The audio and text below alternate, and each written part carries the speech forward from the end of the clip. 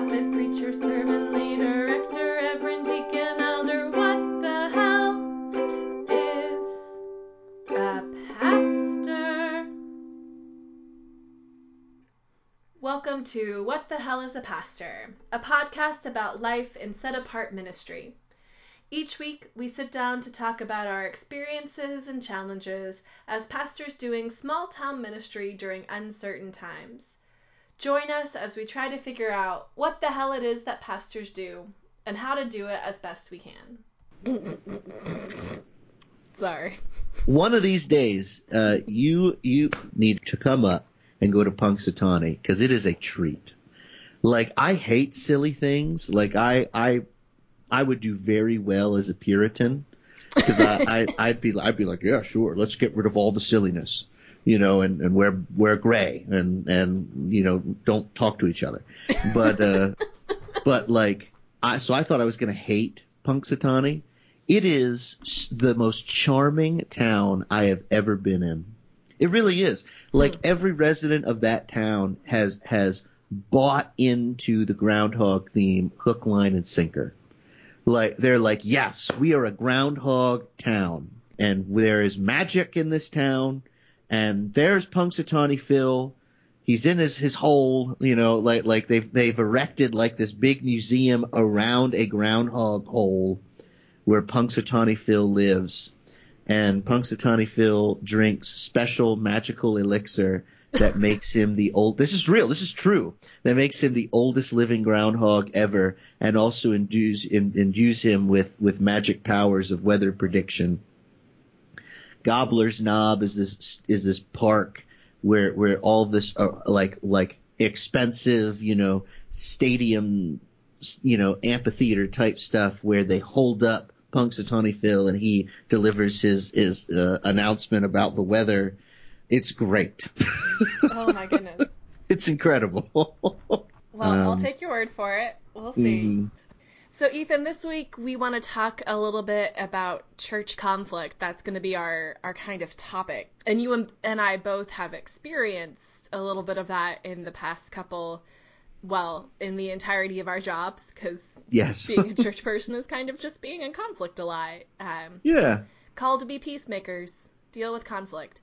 So I'll start off by talking about my week, because there's a little bit of conflict, but not a ton. And then we'll dig into what's going on in your world and kind of transition from there. Sound good? Cool. Sounds great. So what did I do this week? Oh, so we talked last time about professional development. I went to that conference, which was called To Be Prophets, which I sold to my people as like a community building conference, but it really is about like, how do you talk to your people about climate change? And aren't we called to be disruptive? Yes.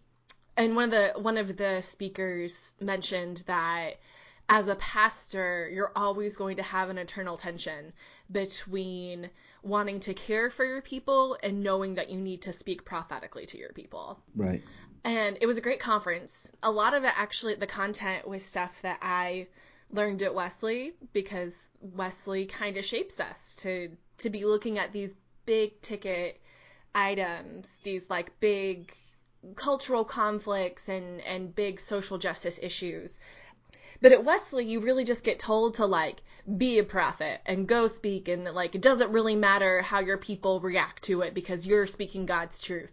And or I feel like I hear a lot of my friends from seminary say things like that. Like, if you're not preaching on gun violence this Sunday, then you're no true preacher, which always hit me the wrong way. What a helpful comment. Right. And I've actually found other people on like religious left Twitter who have made really good points about that, of like, people are going to preach to their context, and maybe their context isn't ready for your gun violence sermon that you think we all should preach on. Right. Because people aren't ready to receive things a lot of the time. Sometimes people need to get shaken up, and whether they're ready for it or not is immaterial. Sure. But a lot of the time, you need to be laying a foundation so that when you do need to talk about difficult things, you can have that conversation and it'll stick. So we talked about that a little bit at the conference too. They also had karaoke. It was at a Lutheran church. They had an open bar in the fellowship hall that we were meeting in. Gosh, Yeah, man, yeah. Methodists have archaic laws. Let me tell you.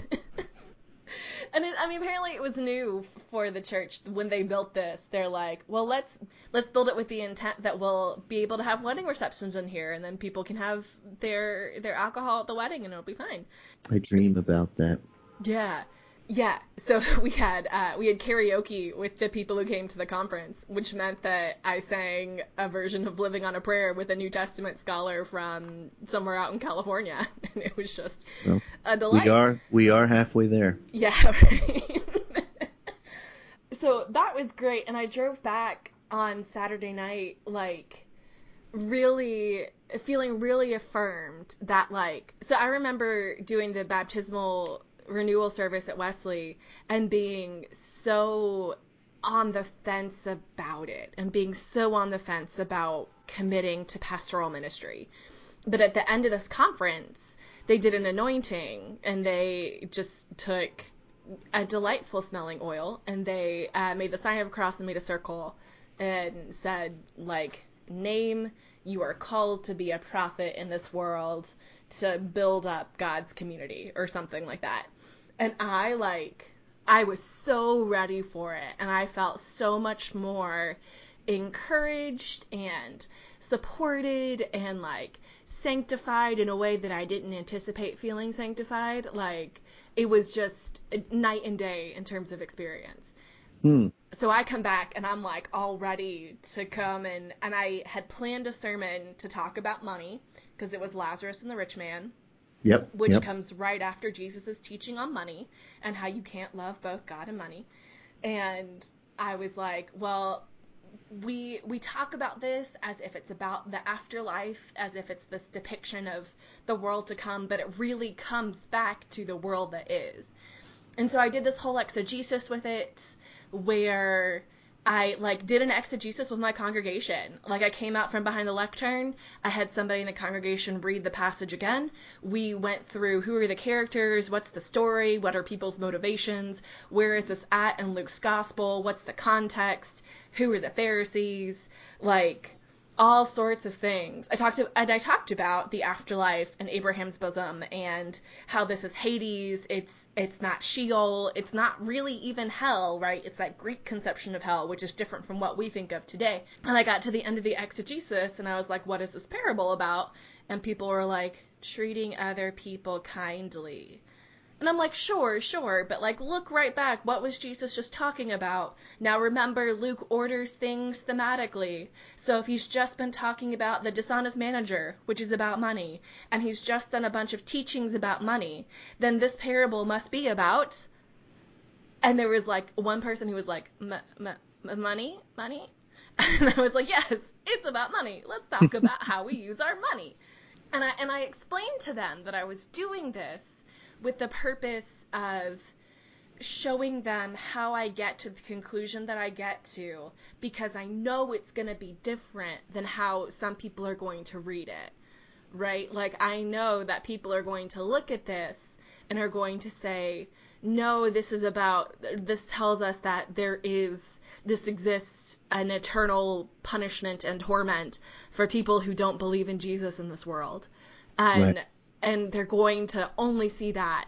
Or they're going to see it as a condemnation of the rich man's pride. Or they're going to see it as we have to listen to what Jesus says and we have to listen to the law and the prophets, but only what I think is important about the law and the prophets, right? Like, people are going to take it different directions. But Luke clearly intends for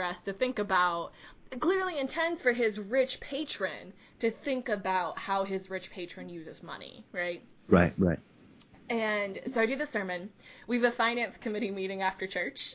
So, in which I found out that our budget for this year is $20,000 more than last year, because I'm a full-time pastor, and that comes along with paying my health insurance. Yes. And we were only kind of making ends meet last year, apparently. And we're getting some help from the district. But, like, the district is paying all of my housing allowance, so that doesn't even go in the church's budget. But my health insurance and my pension, they're only helping out a little bit with. And so I was really ready for them to go into panic mode and be like, well, we can pull out of savings to cover things for this year, but we're going to have to go back to a part-time pastor next year because we can't afford a full-time. And then it turns out that there's a promissory note that was given to the church as a part of an estate. And the person who has to pay off the promissory note hadn't been paying us and now is. And that payment makes up most of the lack in the budget. Wow. Yeah. We still have like 3,000, 4,000 to kind of figure out. But yeah.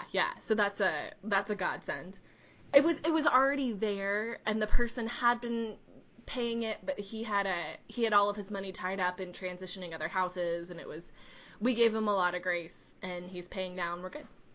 But as a continuation of the sermon and of that meeting, they were trying to figure out where they could cut church costs so that either we could put more money into missions, which I'm for, or just make sure that we make up that difference. And we talked about tithing and things, and I'll see what I can do with that. But one of the things that was brought up was, well, maybe we should cut the music director's salary, because she's a music director and a communications director. And the communications director was supposed to set up the website and is supposed to maintain the website and do the church Facebook page and do the slides on Sunday morning. And I think that's it. But I came in and I'm like, well, I know how to use MailChimp, so I'll just go ahead and set that up. And I know how to build a website because I've done it before, and I'll just do it, right? Like, I have the time, I have the skills, there's not learning on my part required, I just gotta sit down and do it. So I did. And because it's still new and I'm still setting it up, I still want a lot of control over these things until it's settled in a way that I know is serving the community the way I know it needs to serve the community, because I have some background in church websites and what they need and how you communicate digitally. And more than our really fantastic music director who is a former librarian, so she does know some tech stuff and does a great job with the things she does. But I have more expertise than she does. Sure. And I want to get it set up the way I want it set up, and then I'll hand it over.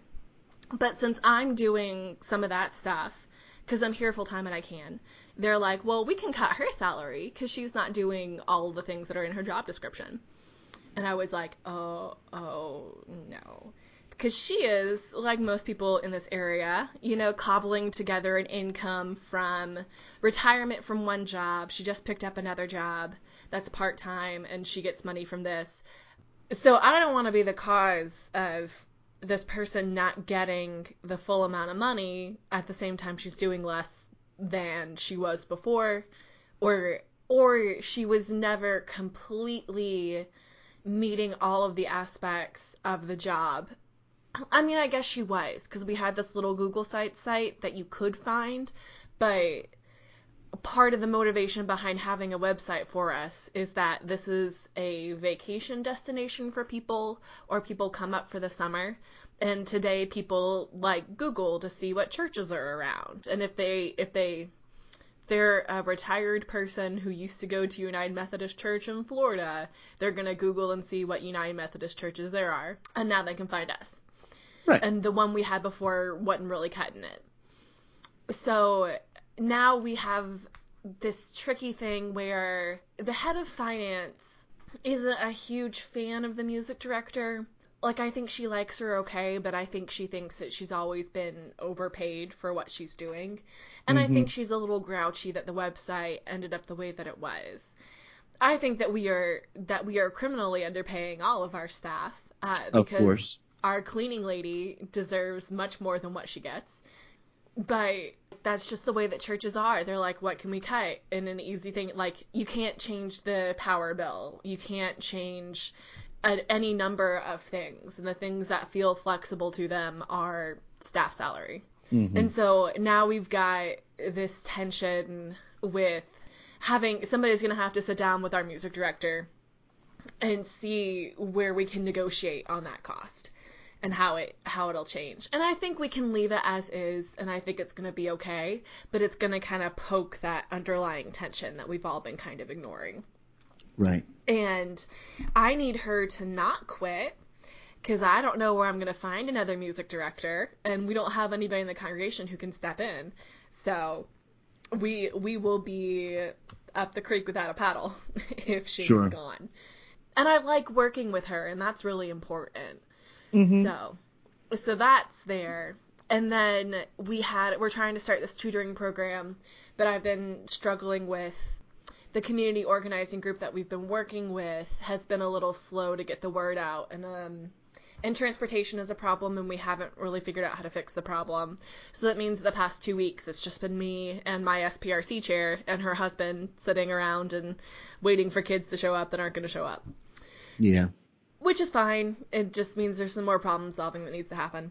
But Sure. That means that I have gotten into some pretty in-depth conversations with my SPRC chair's husband, who also does our sound. And he's a unique individual.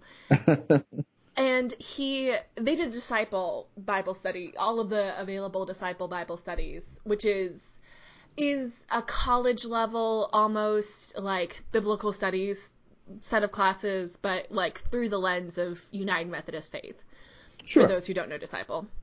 So you get into a lot more of the academic stuff than you get into just in like any regular Bible study, because a lot of Bible studies are fluff, honestly. Like a lot of the stuff that is put out, I'm like, this helps me in no way, shape, or form. Anyway. Right.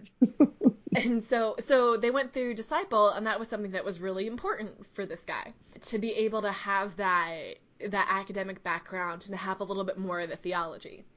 And the previous pastor made the mistake of telling this person that, this is master's level content, master's level theology and biblical studies. It's not. Yeah, it's not. I can hand you my like college undergrad textbook and it's going to be more thorough than Disciple is. But so now this person thinks that he has all of this knowledge and thinks that he's just on this level where he can do whatever he wants to do. He talked about reading Confessions by Augustine and talking about how he's reread it and read it, and he has to go slow through it because it's dense, but like he's really worked on it. And I'm like, well, if you're having to work real hard on Confessions, like I'm not going Right. to hand you anything much more complex than that, right? Like Confessions can be dense in places, but there's also places it's like, yes, I understand you stole a pear and you're sad about it. Right. Yeah. So Punish me, God. Punish me. Right. Relax, Augustine. So anyway, and they were also trying to remember, they had done a study on Bonhoeffer, Mm-hmm. and he was trying to quote something from Bonhoeffer from Discipleship, but he kept on saying Oppenheimer, and I'm like, the guy who made the atomic bomb? Like, why? He did have some religious writings, but he really goes kind of a different way with it that's not particularly Christian in any way, shape, or form. And then I'm like, they're describing it, they're like, he was in a concentration camp, and I'm like, oh, Dietrich, dear Dietrich. And he had completely misunderstood Bonhoeffer's point on whatever it was. And then he was talking about how he was reading a Wesley biography, and he completely misunderstood Wesley's point of view on things as well. Talked about how, like, Wesley rejected the Church of England, which is the opposite of what Wesley was trying to do. That's not true. Right. And so he thinks that he knows as much as I know. This is what I've really gotten from him, is that he thinks that he's got all of the same knowledge as me, despite my degrees in this, He's read a couple Bible studies, and they talked about Bonhoeffer one time, and now he's set. And so he was talking about the sermon on Sunday, and he's like, well, I disagree. And I'm like, yeah, that's fine. I mean, there's a lot of different ways of reading this, and people have read it a lot of different ways. But, I know my context. I'm preaching to my context, and I think that we need to talk about money, because people in America always need to talk about money, because we don't. And he was like, he went off on this tangent about Jesus and Peter on the beach. And, like, Jesus is asking Peter if he loves him. When Jesus picked up Peter and walked him, the footprints on the beach. Yeah, I know what you're talking about. Footprints on the beach. I see posters for that all the time. It's a great moment in the gospel. It's the gospel of something or other. It's the next chapter in John. Yeah. Right. So it's the Peter, do you love me? Yes, feed my sheep thing. Yes. And his point was that as a preacher, I should be feeding my sheep. That's the exact thing he said. He says, as a preacher, you need to feed the sheep. And I'm like, well, I'm a pastor. Preacher is only part of my job. It's important for some people, and I get that. But everything in the order of worship should be feeding you in some way, shape, or form. Like, I very intentionally choose my liturgy and choose my hymns so that they extend the sermon and help enrich the sermon in case the sermon isn't something that's feeding you. And this is why we have Sunday school, where you can go get your more academic bent on things if I don't do enough academic stuff in the sermon for you. And this is why we have the midweek worship service, where you can connect in a different spiritual way. Like, I am doing a whole lot of different things to feed you people. It's like, it's not that I'm not doing that. So I was really upset about that accusation that I wasn't feeding anything, because I'm just not feeding him what he thinks he needs. I'm not feeding him spiritualized sermons that give him an opportunity to make his own sense out of the text and walk away not being challenged to live differently. I'm feeding them some vegetables when they've been getting, I don't know, like fudge brownie bars for years, right? Those cosmic brownies. Yes, that's what I was thinking of, with the little candies on top. Listeners, the reason why that's what Joe was thinking about is that at Wesley there is a cosmic brownie cross there is. in the hallways, and I still don't fully understand why, and I never ask because I don't care. But every Wesley student now can only picture cosmic brownies when we think about brownies. It's in our collective psyche at this point. Yeah. And so now I have to decide whether I want to pivot a little bit more toward things that feed people in that Jesus is my friend sense, or whether I want to stay with what I've been doing. Sure. And I think that I need to stay with what I'm doing, but also, like, that's the seed of church conflict all the time, is what the music is and what the pastor's saying, you know, and the idea that somebody who thinks he knows better than me how to run a church and how to care for a church is telling me that I am not doing my job well enough because I'm ignoring the spiritual health of my congregation. That really rankles me, because I'm doing right. I honestly believe that I'm doing what I'm supposed to be doing. All of my years of discipleship have formed me, and all of my study has formed me to make me this force for change in this congregation, to make it more engaged with its community, and to make it more like Jesus. So I'm not doing the wrong thing here. Sorry you're not receiving it well, but I'm going to keep doing what I'm doing. Right. But you can't play that card too often, otherwise I agree. people get angry. Joe, I want to affirm you in everything you just said. I think that one of the kind of another odd thing about our job is that we are one of those jobs that folks still kind of think that there's no such thing as expert knowledge in this field. Right. And so and I've discovered this as a guy too, like this is sort of something that I think women and male pastors both experience in different ways.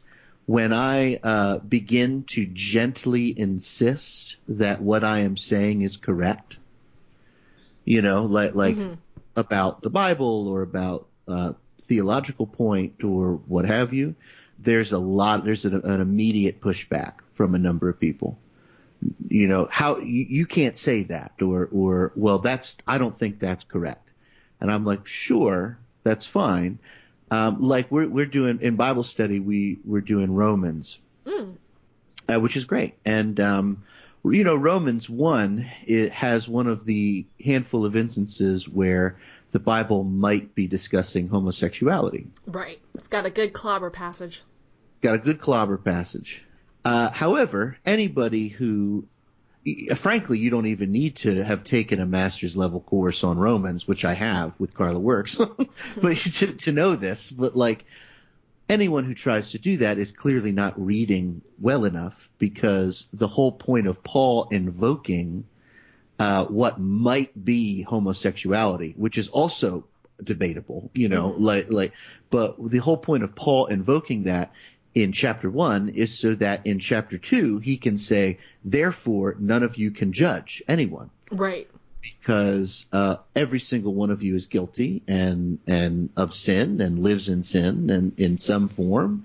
And so under no circumstances can we judge anyone for any of that. That's the whole point of that. The whole point of him invoking that is to say, so everybody shut up. And have it not be a part of it. And so we're doing that in Bible study, and man, somebody did not like that. Somebody did not like that. You're trying to diminish chapter 1. I'm like, no, I'm not. I'm suggesting the very correct thing, which is Paul uses chapter 1 exclusively to get to chapter 2. Like, that's all. That's how arguments work, and Paul is always making an argument. Right. And, and in that I was sort of gently and not so gently accused of liberal bias. All that liberal schooling that I got when really the meaning of the text is plain. And I'm like, you're right. The meaning of the text is plain. Paul is bringing this forward in order to say no one is allowed to judge. And so whenever people bring the Romans 1 text forward to judge LGBTQ folks, they are simply doing the wrong thing. Like, well, we've according to the Bible, like according to the context with which that verse is pulled from. But I tell that story to illustrate what you're saying. Like, that kind of odd pushback against folks like us would be really strange if we were accountants. Right.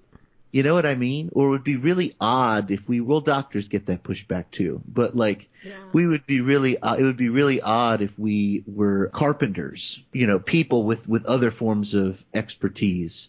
Like, I couldn't imagine showing up to a carpenter who has fixed something for me and saying, not what I'd have done. Right. What are you talking about? And I think in a way the pushback that we get is baked into our Wesleyan theology because there's that emphasis on personal experience. Sure. And that gets tricky because and it's something that Wesley would have disagreed with, right? Wesley would have been like, no, we're going to study our Bibles and we are going to look at tradition, and like we have the quadrilateral because that comes out of his thinking. Mm-hmm. So it is always that your personal experience of God it must be balanced against other sources of information, particularly Scripture, and Scripture read in the light of tradition and in light of reason and understanding the text complexly. But people think that their personal bias and their personal experience and their personal convictions are the determining factor for how anything is to be interpreted or read. And it doesn't matter what schooling you have, because your schooling isn't more important than my convictions. Right. And that's tricky. I mean, it's there. It's a stream in our theology that you just gotta deal with. I agree. So how was your week? Anything to highlight? I was able to be with folks in the hospital. I've been doing that a lot actually recently. A lot of funerals, a lot of hospital visits over the last several weeks. It's just, What do you do to take care of yourself after a funeral and a hospital visit? Well, funerals are not that bad. This is going to sound morbid, but I get a lot out of performing and conducting funerals. Because I just find it's such a great opportunity to be with people. It's one of the few spaces, public and private spaces, that folks of all faiths and no faiths still find value in having a clergy person at. And so it's a really great space to just chat with people and be with people and preach the gospel to people in a way that, is helpful. I've had experiences. I think weddings can be that way too in certain cases, but I think funerals are special in that way. And so I don't do a lot of self-care after funerals because it doesn't negatively affect me too much. Hospital visits are tough, mostly because I'm so introverted. And so the idea of visiting folks in the hospital is kind of hard for me. I hear you. Personally. I been to Pittsburgh at the Children's Hospital in Pittsburgh, and that's hard. Children's hospitals are, of course, just very sad. And but I was doing that. I did that this week. I got a library card at the Pittsburgh Theological Seminary Library. That was awesome. Yeah, that's self-care. Well, that is self-care. You're totally right. So I checked out some books. And I only have them for a month, so I've been reading all of them. I'm like, whoo, we're doing it. We're on a roll. Nice. So I've been enjoying that. Yeah, there hasn't been a whole lot. I had a really, there's another thing. I had a really great conversation with the music director at the church today. We have a weekly meeting where we chat about, just ministry and we try to also be really kind of human and friendly, and we might chat about our days and weeks and maybe nerd stuff like theology stuff. And he's a good guy. He's pretty new. We just hired him last year, and it's been really good. And this was a good meeting. This was a very good meeting. We chatted about music ministry vision at the church, and what would it take to get new and different people involved in worship and more participation across the board.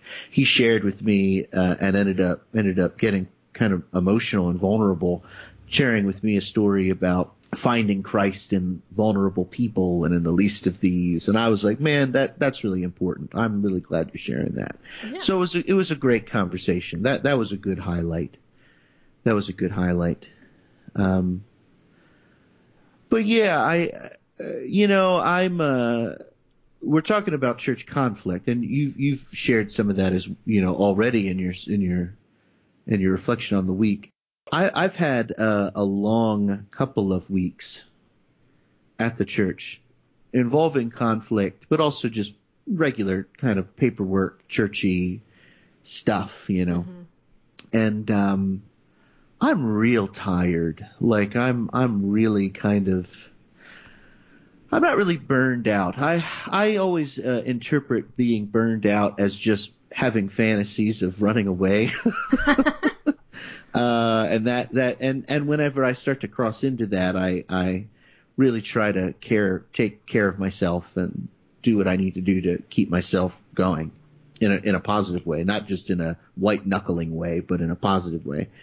And so I don't think I'm there. But I'm pretty darn tired. I'm pretty darn tired of a lot of this. Our job is strange. As listeners of our podcast know by now, being a pastor is weird. And it's this kind of queer, strange thing we do where we be with all kinds of people at their most vulnerable while they're yelling at us, Yeah. I say that I hold older ladies' hands while they tell me I'm doing it wrong. Right. And I have to do it with a smile, and I nod a lot and go, "It's okay, Ethel." I don't have any Ethels at the church, so I'm not implicating anybody. But I'm like, "It's all right, Ethel. We'll make it together," Yeah. And yeah, Joe, that's kind of where I'm at right now. I think I'll throw this out there. I think one of the reasons why pastor church conflicts are so hard is particularly in the Methodist tradition that we're in, is because pastors have a lot of responsibility but very little authority. Mm. In a more congregational polity. So, and all what that means, listeners, is churches that hire their pastors to kind of be their leaders. So Baptist churches, UCC churches, I think Presbyterian churches are like this as well. In church setups like that, I think the relationship is a little more like a congregation looking for a boss. It sounds kind of odd like that. A group of people looking for somebody to lead them and stuff like that. In the Methodist Church, it's just different. It's not really like that. But we still have a ton of responsibility. Like we still, our districts are still like, it's your responsibility to get this paperwork done. It's your responsibility to do XYZ thing. But culturally, the church isn't really set up to for people to listen to us all the time. Mm-hmm. And I think that's what makes conflict hard. There's not a whole lot of decorum. There's not a whole lot of taboo around arguing with the pastor. And so in my experience, and this is exacerbated by being a young person, mm-hmm. where the words disrespectful are thrown around to describe me. Right. That I'm disrespectful. Now, in my world, the things that come out of I don't care. The things that come out of President Donald Trump's mouth are disrespectful. Right. And I'm not saying that. All I'm doing is being myself. Mm-hmm. But it's interpreted as sort of disrespect and by some folks, not everybody. And there's really not a whole lot I or any of us can do about that. We instead just kind of have to, sort of take it and try to be our own mediators, which I just don't think is helpful.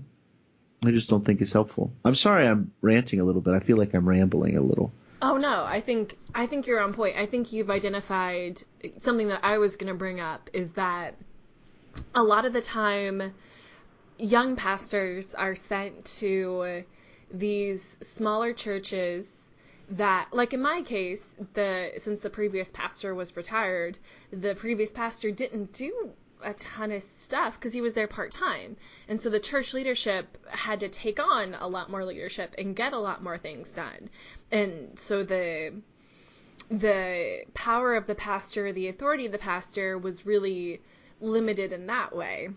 Mm-hmm. And then you get a young pastor who hasn't had a church before and gets sent into this situation where people already feel like they know what's best and already feel like they know what they need and have already assessed their situation and they know what they want to have and what they want to get done, and they're not going to listen to this young person with these new ideas who's just so green that they have no idea what could be helpful in this situation, regardless of whatever quote-unquote learning they have.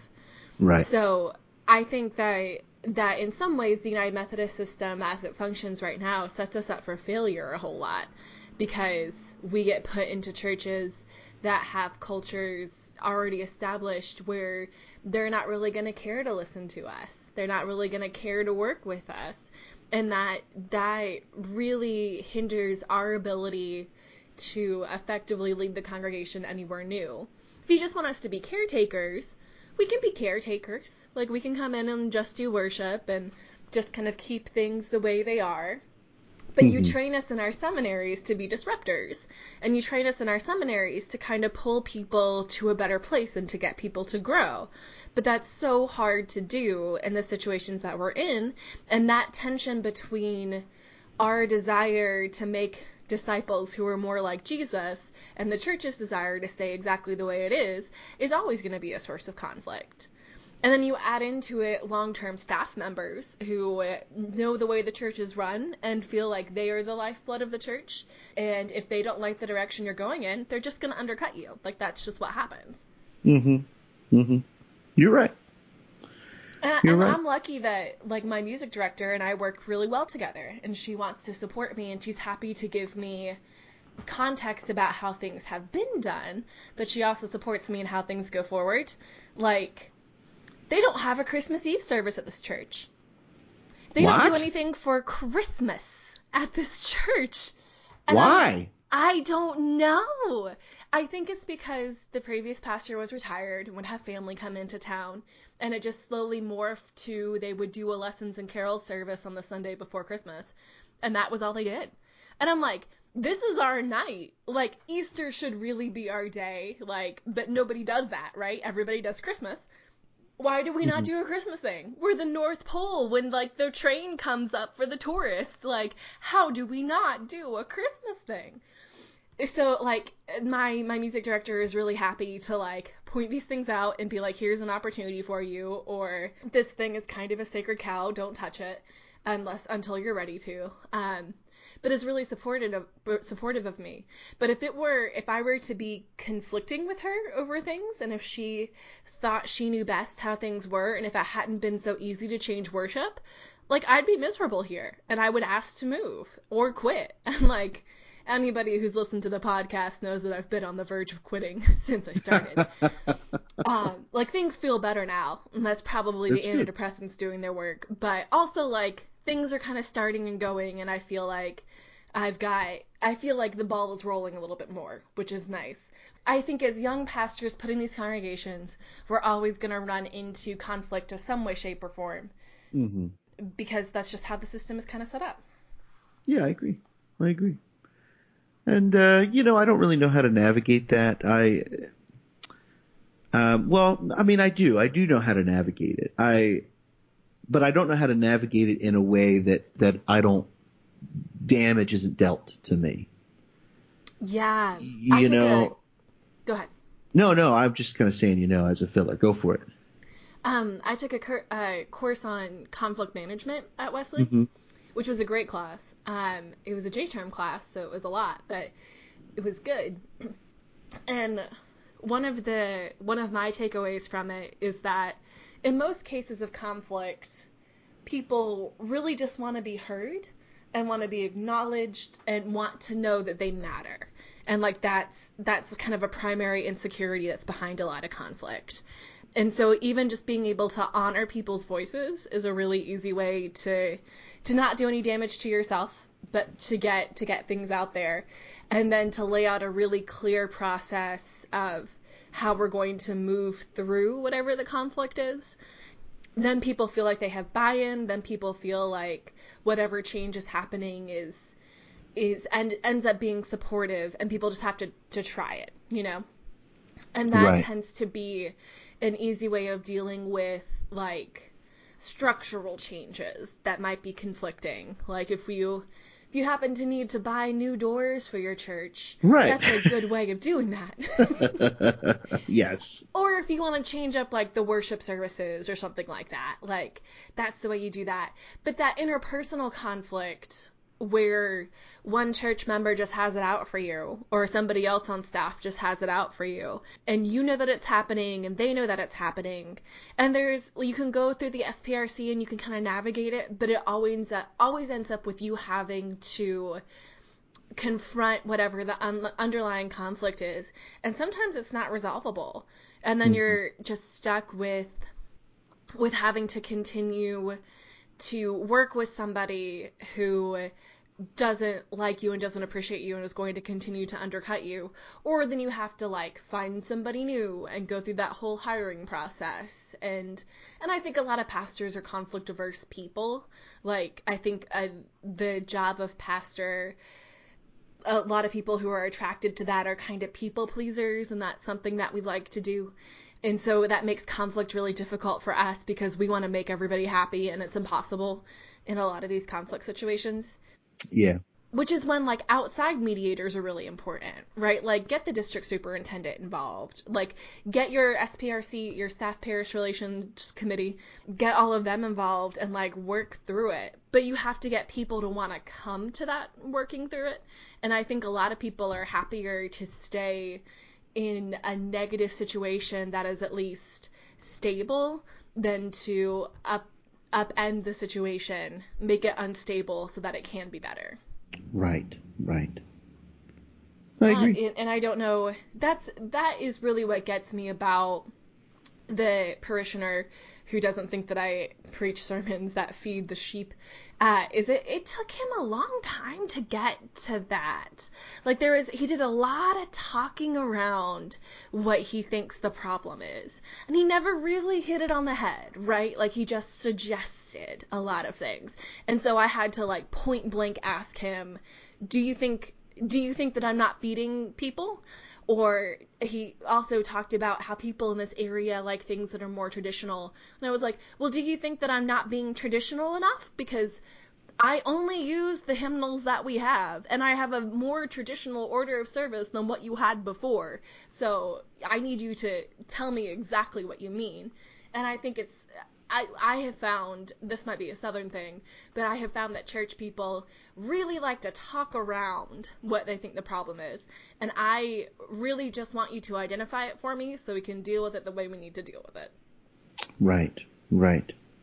And by the way, like one of the things that I've discovered when I was an intern and over the last, 2.5 years is that traditional is one of those words that means very different things. Like for me, when I hear somebody, of my grandmother's generation saying we really like traditional hymns, I now know what that means is we really like 1930s camp tunes. Yes. Like that's what we like. But in my world, traditional hymns are, come thou fount of every blessing, or oh, you really like, come thou traveler unknown, or, mm-hmm. or the good Charles Wesley stuff. And the answer is no, we don't. We don't like any of that. We just like stuff that reminds us of when we were young. I'm like, oh, okay, sure. Yeah, we can do that occasionally. Oh, sure. You can't if we can find a camp tune that's any good, then sure, that's my challenge. I'm like, well, let's try to find one that's good. Oh, you can't because they're bad. They're all bad. Yeah. None of them are good. What about In the Garden? That's a bad song. Yeah. It's all terrible. Yeah. Those are things that if there is a decent choral arrangement that the choir wants to do, I'll be like, okay, that hits the nostalgia button and I can deal with the bad theology later.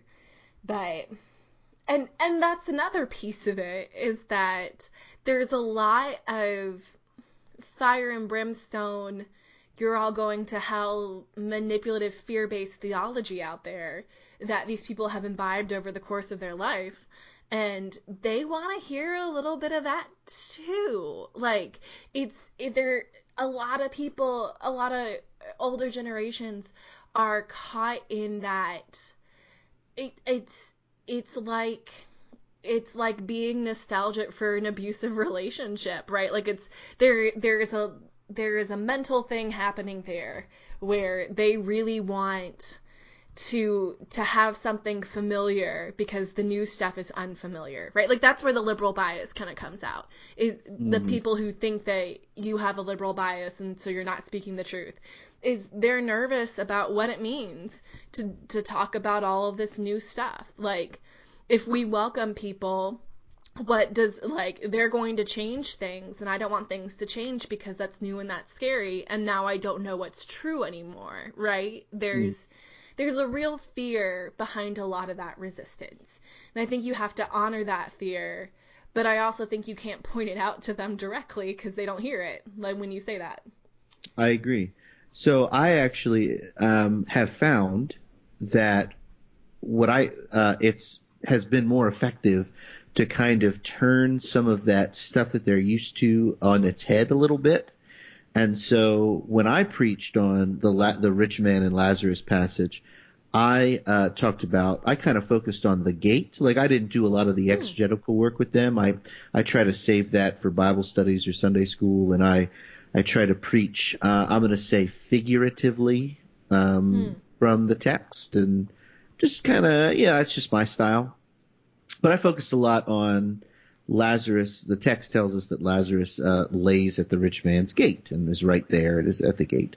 And so I preach on that, and I tell them at one point in the sermon that there is hellfire in store for those who fail to open wide their gates. And that made them all very uncomfortable, because like I used that language. Like I'm like, okay, let's talk about hell. If this text is talking about hell, which of course it's not, but let's play make believe for a second. What does the scripture tell us in this text is the criteria for the rich man entering into hell?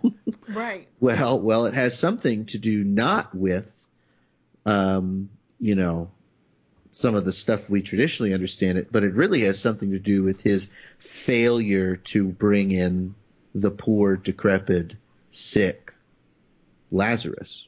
Right. Which means that, and so I said, I was like, yeah, there's hellfire in store for those of us who fail to open up their gates. And it's interesting because I still get it. I don't have a ton of evangelicals at the church. Most of them have left. But if any of them were there, they would have told me I preached on hell incorrectly. Cool. And I'd be like, whatever. But that's what I do. I think it's helpful to kind of use the language of the context to try to get across stuff that I think is a little better. But I don't know. There's of course limitations to that. But that's one of my favorite tactics. That and every time I talk about Jesus, I always put signifiers after him, and so it's a stylistic thing I do to make folks in my context a little annoyed with me in a good way. Mm-hmm. And so whenever Jesus is talking in the text, I'm always like, remember, this comes out of the mouth of Jesus, the Savior, the Lord, the Master. What does the Master say? Well, if this is what the Master says, why aren't we following it? You know what I mean? And I keep throwing that out there, and it annoys them. I'm trying to get them to run me out is really the thing. Then I can just go away, become a librarian like I want. Right. And that's.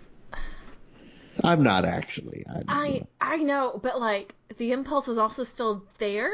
Like. I don't know. On days when I am not as functional as I want to be because of my mental health, I'm like, maybe I just make every day like this day, right? Like maybe I just don't do it and they'll fire me and I can go take a job at the paper mill down the road until my lease is out, and then I can just leave. Right. Then I don't have to do this paperwork, and then I don't have to deal with these people. Like, I fantasize about no longer being a Christian all the time. I'm like, what would it be like if I just left all the church to its own devices and I never had to be upset or concerned with the perversions of the words of Christ that I see put out into the world all of the time? Like, what would it be like to just not care about all of this? And honestly, seems like a better world. So yes, I feel that a lot. I think about that a lot. Sometimes I have this master plan of having every pastor in the Methodist Church that's like within like the 32 and under range to just like leave. Yeah. Like just quit tomorrow. And everybody's like, why? Everybody, like 2 people I've told this. They're like, why? And I'm like, well, because a 32-year-old and under layperson has about, I don't know, 1,000,000 times more power than a pastor. That's so true. Because everybody wants them to be there. Yeah, until they start talking. But then what are they going to do?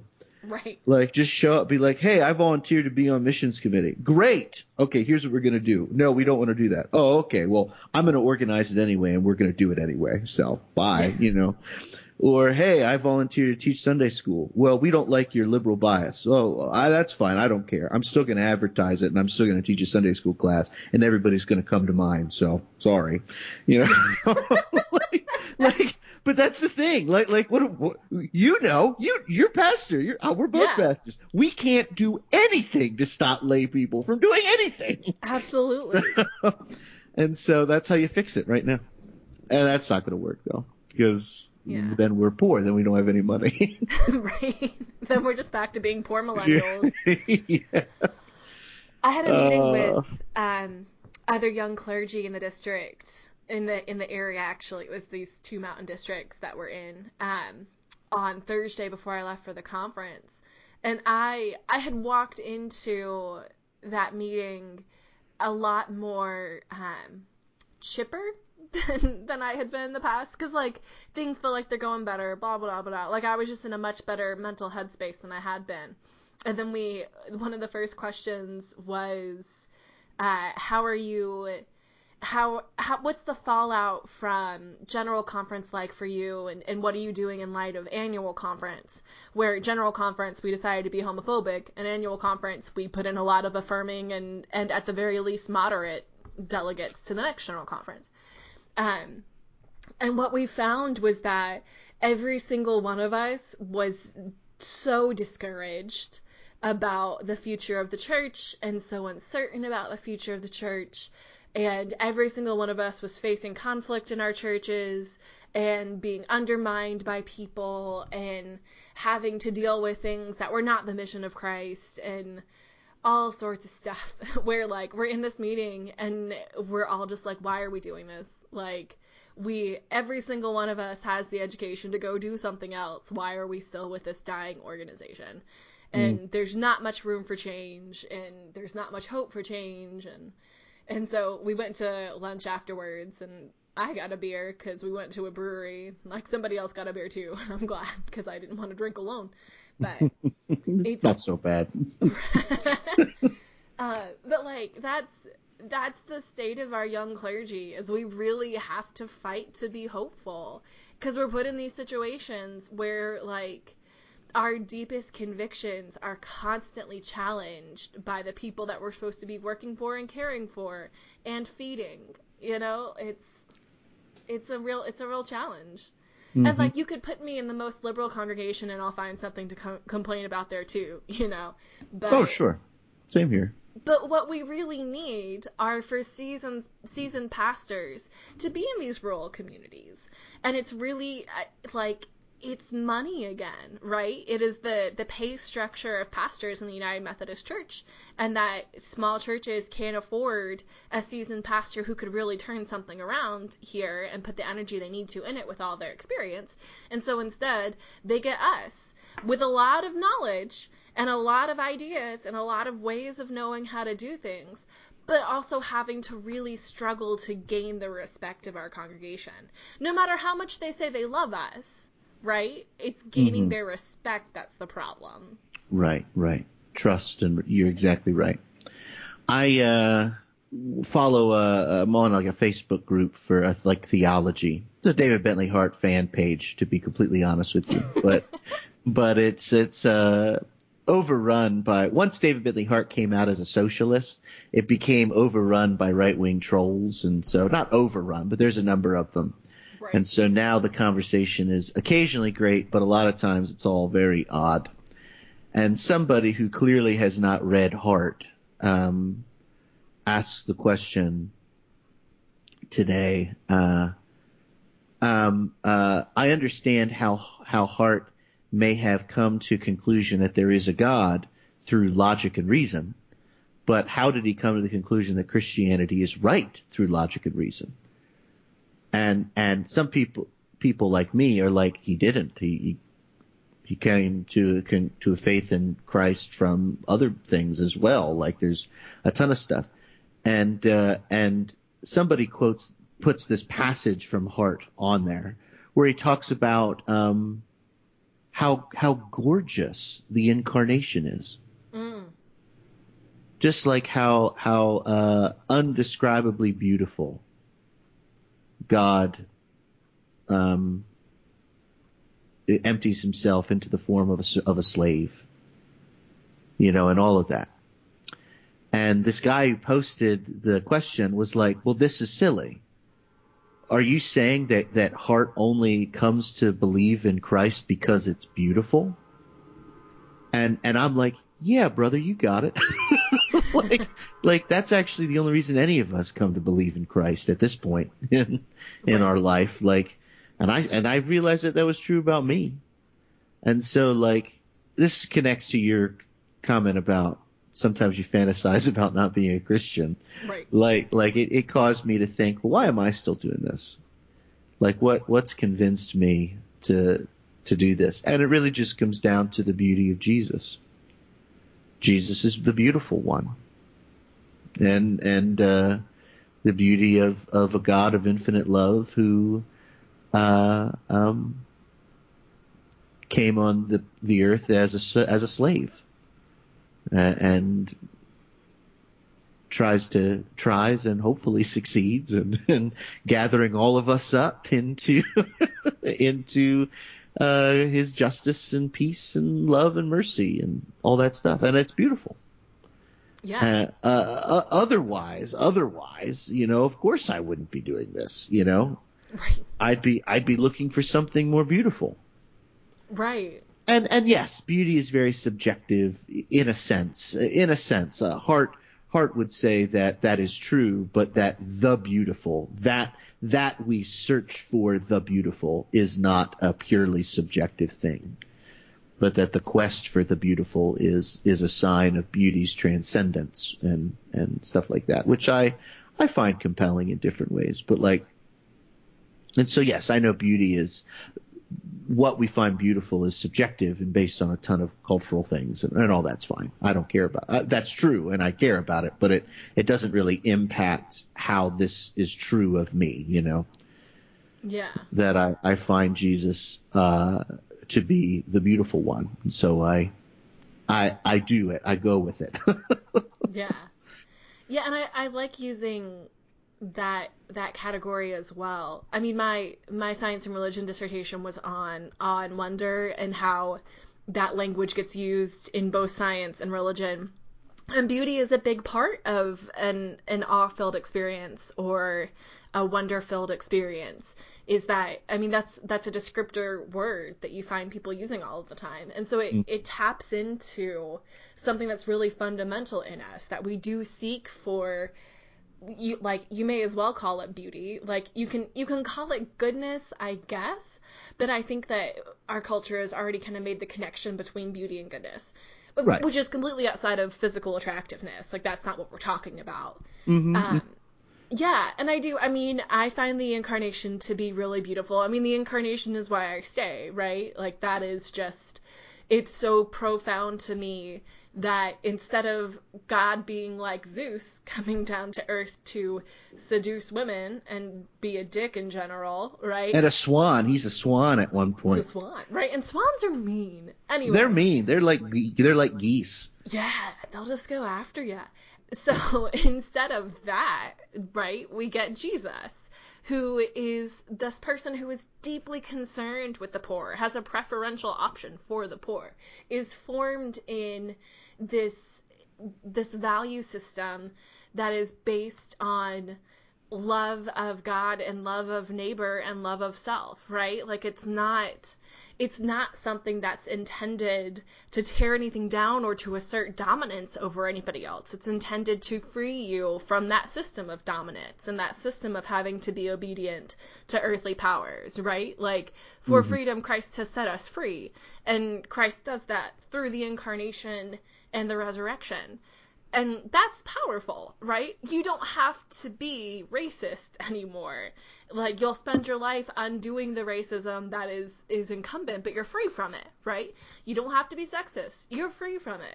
You don't have to panic about money and how you're going to be provided for. You're free from that scramble for wealth and that need to keep things for yourself.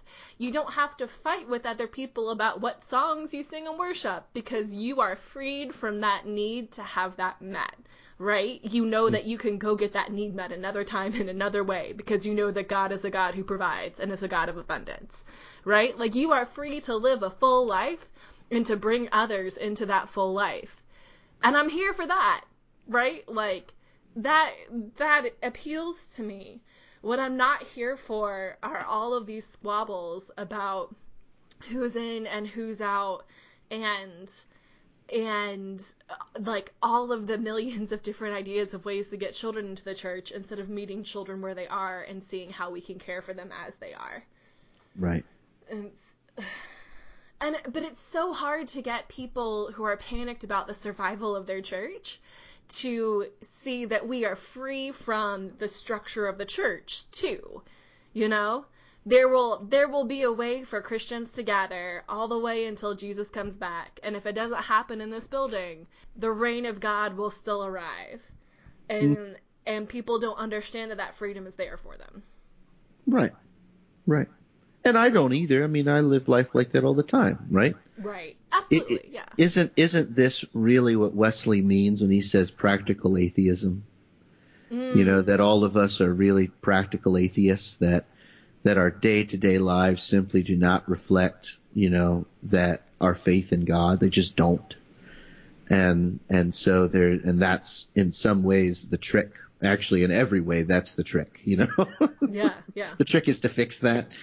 No, I'm with you. And I mean, that is a way of managing conflict, is getting people to recenter themselves around the common goal. And that can often diffuse a lot of conflict. But then that often means that if somebody doesn't want to get on board with the common goal, then they'll just go sit in the garden and eat worms because nobody loves them.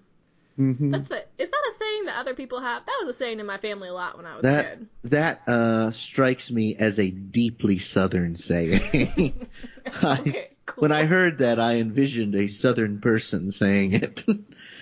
Not in any classist or racist way, just that sounds like a salt of the earth kind of a thing. Yeah. Where I come from, we didn't have a garden, nor did we eat worms. Not that the people in the South did that, but like, you know, I'm just saying. Right. I mean, I got said to me a lot. I must have been a pouty kid, but it's like nobody is paying attention to you, so you're just gonna go pout. I'm gonna go in the garden and eat worms. Maybe it's right. I feel like I have a cross stitch of it somewhere. It must be a Southern thing then. Why am I saying this? That happens to me a lot. Like Lord willing and the creek don't rise. Like I don't. No, it's also a Southern thing. I don't know anything about it. Creeks rise, my friend. And you have to trust in the Lord that you're going to show up the next day. Anyway. No, that's silly. There is no God. No, I'm kidding. I'm kidding. Lord. Yeah. Well, I really appreciated being able to talk with you today, Joe. I always do. So thanks. Everybody, this has been What the Hell is a Pastor? I am Ethan, and this is Joe, and we will see you next time.